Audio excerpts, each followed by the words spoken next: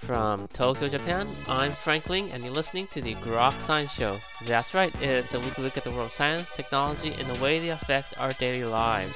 Coming up on today's show, Tanmoy Bhattacharya will join us to talk about semantic structures in human languages. So stay tuned for all this here on the Grok Science Show.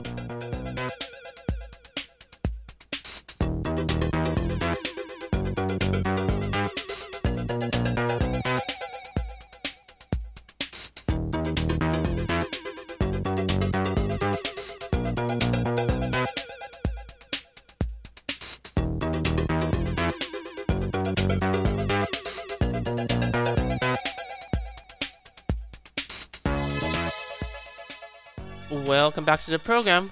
Well, for many of us, picking up a second or third language becomes much difficult after our formative years. But researchers have found out that there are semantic similarities in languages around the world. Well, joining us right now is our very special guest, Dr. Tanmoy Bhattacharya from the Santa Fe Institute, who has been doing some novel research in semantic mapping across the world. Dr. Bhattacharya, thank you so much for joining us here today. I'm so happy to be here. So, in this paper, you've identified semantic similarities. What exactly does that mean? Is that like the sentence structure, for example, the subject-verb-object or subject-object-verb format, or in the use of phonemes? No, we actually did not study sounds. That was the topic of a research about 1 year back. Right now, we were actually trying to just understand meaning. And by meaning, it's not the grammatical meaning like subject, object, verb. We meant meaning in the sense of cloud, meaning the white fluffy stuff that flies across the sky. I mean, it's the lexical is a way we use words to identify meanings. And what we were interested in is how similar are different meanings so that you don't need to use two different words to express two different meanings. So, for example, in English, when you say day, you might mean just the lighted part of the time, this 12-hour period from morning till evening. But sometimes you mean the 24-hour period so that you can talk of this day or the day after and things like that. So there are two different meanings and both of them are expressed by the same word. And we were interested in figuring out what kind of meanings could be expressed by the same word and when we needed different words. So that's the relationship between meanings that we wanted to study in very different languages across the world. Basically, you're saying words, or the definition of words, are fluid, and because of that, you have relationships between concepts and words that you found similarities in different languages. Yes, what we said was that if you kind of think about how often the same word can stand for two different meanings. So, for example, can you find a language where the same word stands for sun and moon, for example? And if you can, then you would argue that sun and moon, these two concepts have something similar about them so that the same word can stand for both of them. On the other hand, if there is no language in which, let's say, water and sand are the same word, in that case, you say water and sand must be pretty far apart so that no language uses the same word for both these concepts. So what we wanted to do was figure out this kind of multiple meanings from the same word, which is called polysemy technically.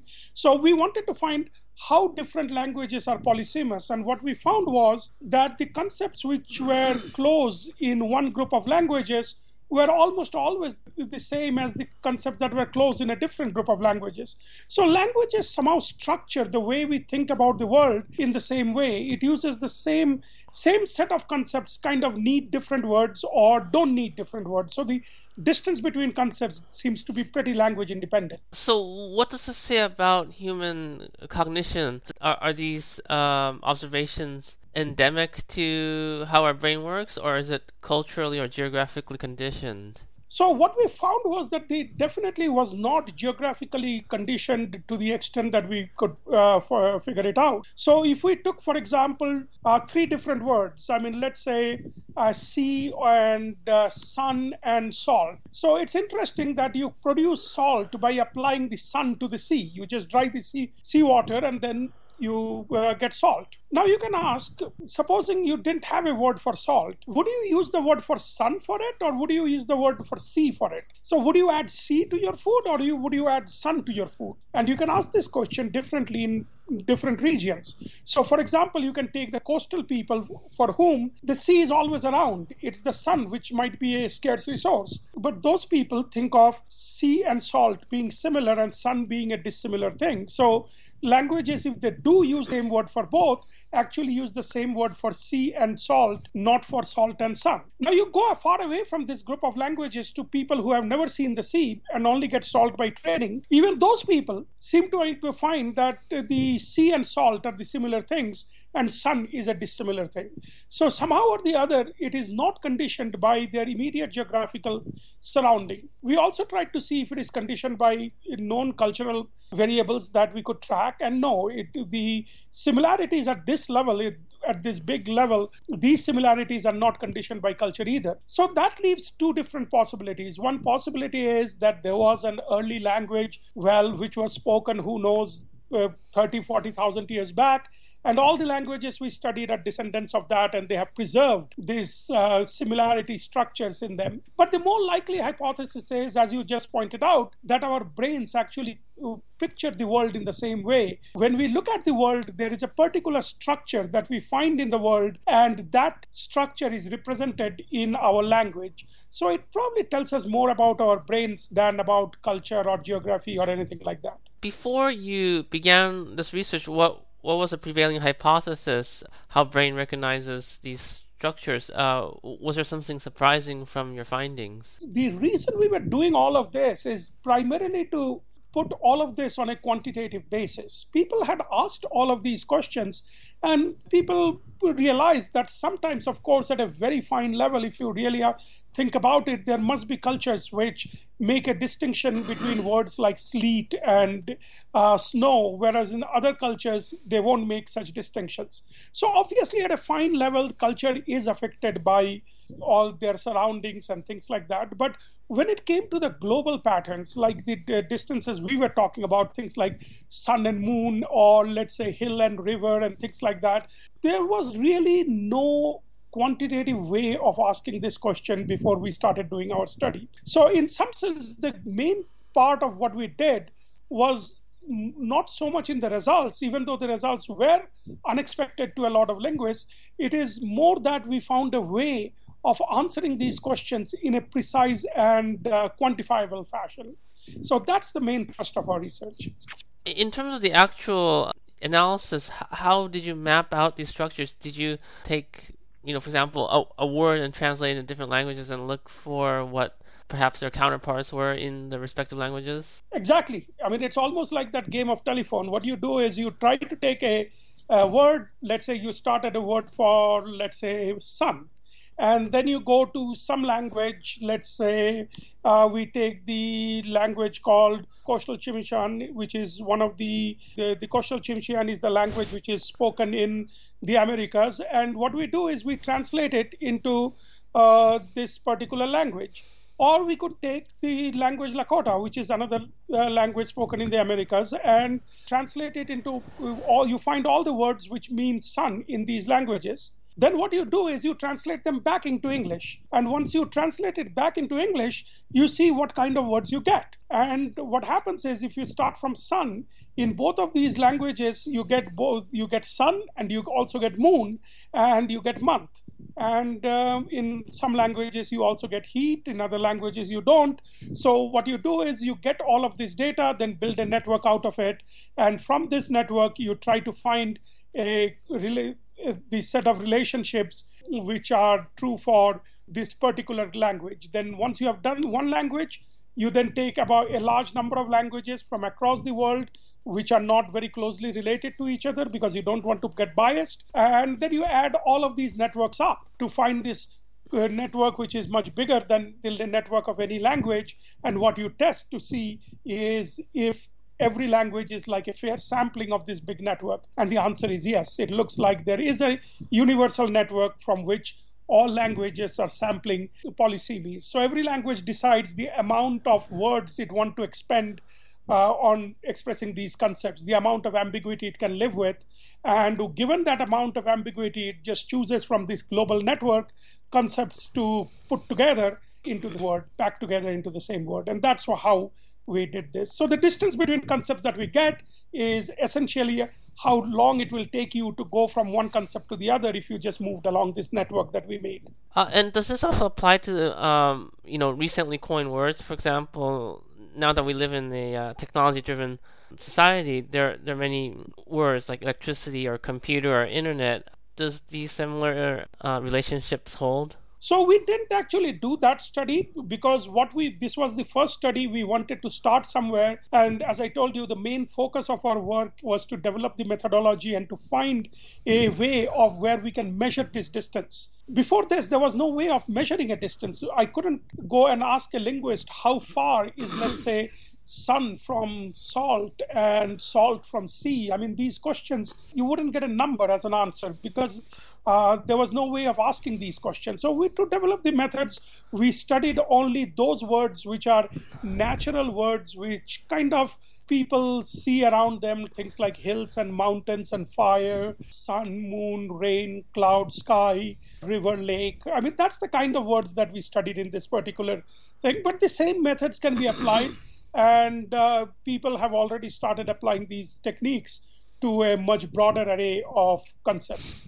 So we started at one corner, and it needs a lot of human time because most of the dictionaries for the languages which are so spread out across the world that you are reasonably sure that they didn't influence each other. So if you try to take all these languages, they're so far apart from each other that most of them don't have digital dictionaries. You actually need people to sit down with paper dictionaries and translate one word at a time, make sure they understand the translation, and it generally takes a long time. So we didn't actually study anything outside the domain of natural objects. So understand the Santa Fe Institute does a lot of research in complex analysis, and language is one of the fields the institute works on. What other aspects of language research have you been involved in?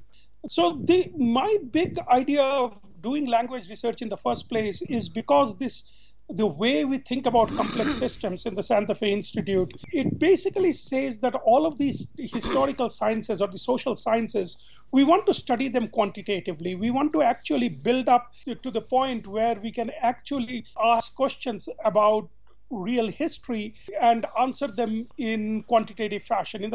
For example, if I asked you whether or not, let's say, the German language and the English language had a common ancestor, the answer should be we are 99.9% or something like that sure that there was a common ancestor, and that common ancestor was spoken, let's say, however many years back with some error bars on our estimation. So we want to get to that point. So for that, what I needed to know is how language changes over time.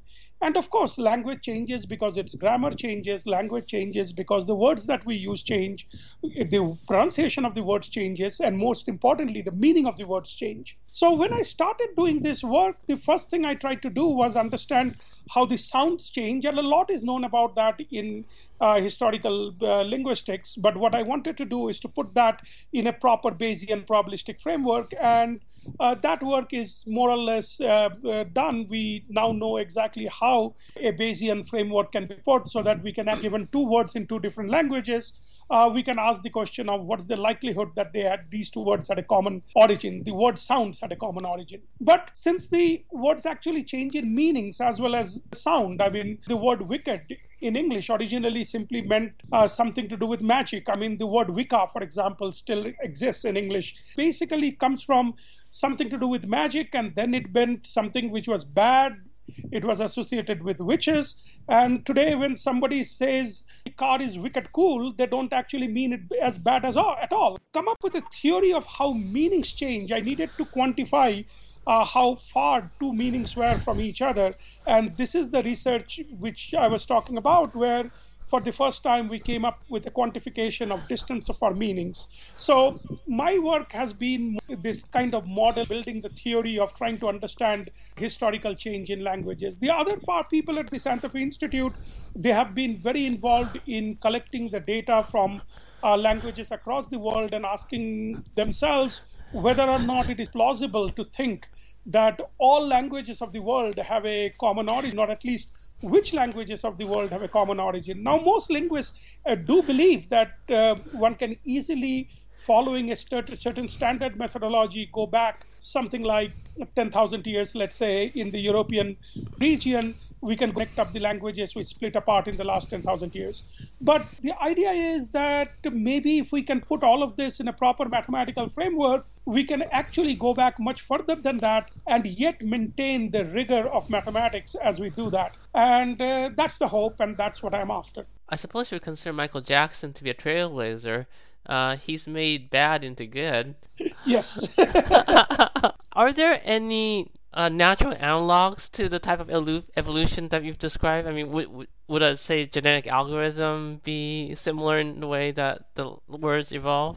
So I actually have started off from physics, where we think of everything in this idea of the big picture first and then fill in the details later. So I, of course, think about things in such a way that we forget the small inconsistencies in the beginning with the hope that someday we'll be able to explain it. And and I was actually working in physics, and then I worked for a while, and I still do. I work in HIV biology and trying to find the origin of HIV and vaccines against HIV, all doing the same kind of research that I'm doing here. Important thing to understand is that each of these systems is superficially similar, and there is an underlying mathematical similarity in that all of these things are probabilistic processes in which species or languages, they branch off from each other, and for a while they evolve independently from each other. But the actual detailed mathematics is almost never going to be the same. Languages are not species,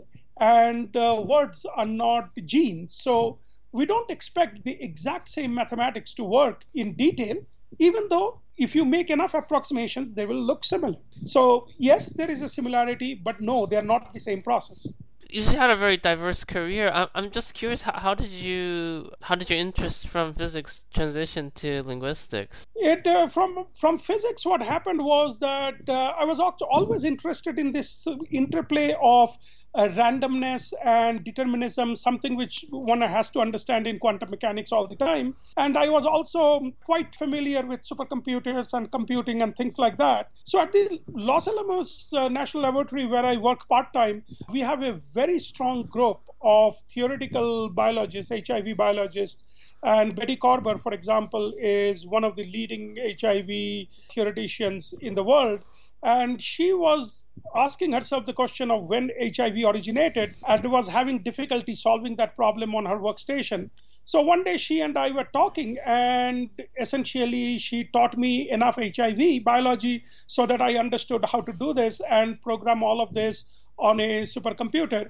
And working with her from then on, slowly I started working in what is called phylogenetics or history in biology. Now, once I started doing that, I started asking myself that ultimately there is obviously a similarity between the evolutionary processes in biology and in culture and history. And I wanted to understand whether or not this is just an analogy or there is something deeper in it. So I went to the Santa Fe Institute and started talking to some linguists who could teach me linguistics. The important thing to remember when doing cross-disciplinary work is that you always need a guide. You need somebody who understands the field very, very well, so that when I start using my ideas of these big picture dynamics, change, and all of that, and trying to put everything together, I don't get waylaid by the mistakes which a beginner would make. So the answer to your question would be with good teachers. That's how I move from field to field.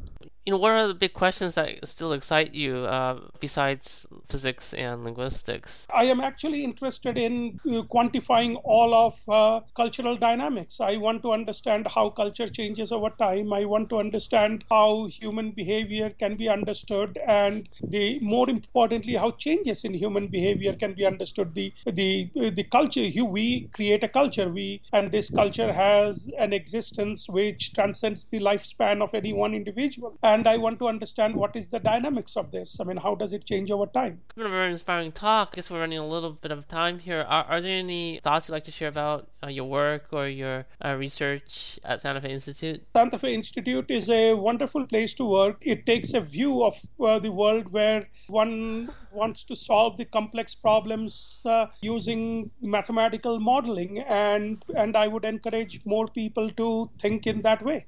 So finally, I guess maybe relate to some of my work. I'm interested in climate change. Are you optimistic about solving some of the global problems that the world is facing? Santa Fe Institute is very involved in that kind of research, and yes, we will probably be able to understand more about the interdependence of the different human and environmental factors.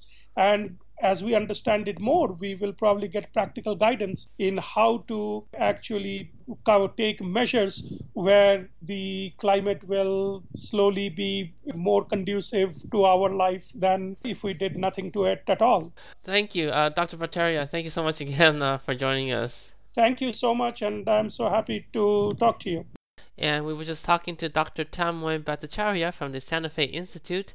We were talking about the common semantic structures found in human languages. His research was recently published in the Proceedings of the National Academies of Sciences. And that's all for this week's edition of the Grok Science Show. Make sure you tune in next week for more from the world of science, technology, and the way they affect our daily lives. In the meantime, you can check us out on the web at www.groks.net, on Facebook and Twitter. You can also email us at science@groks.net. For Grok Science, I'm Frank Ling. Stay tuned here for more music.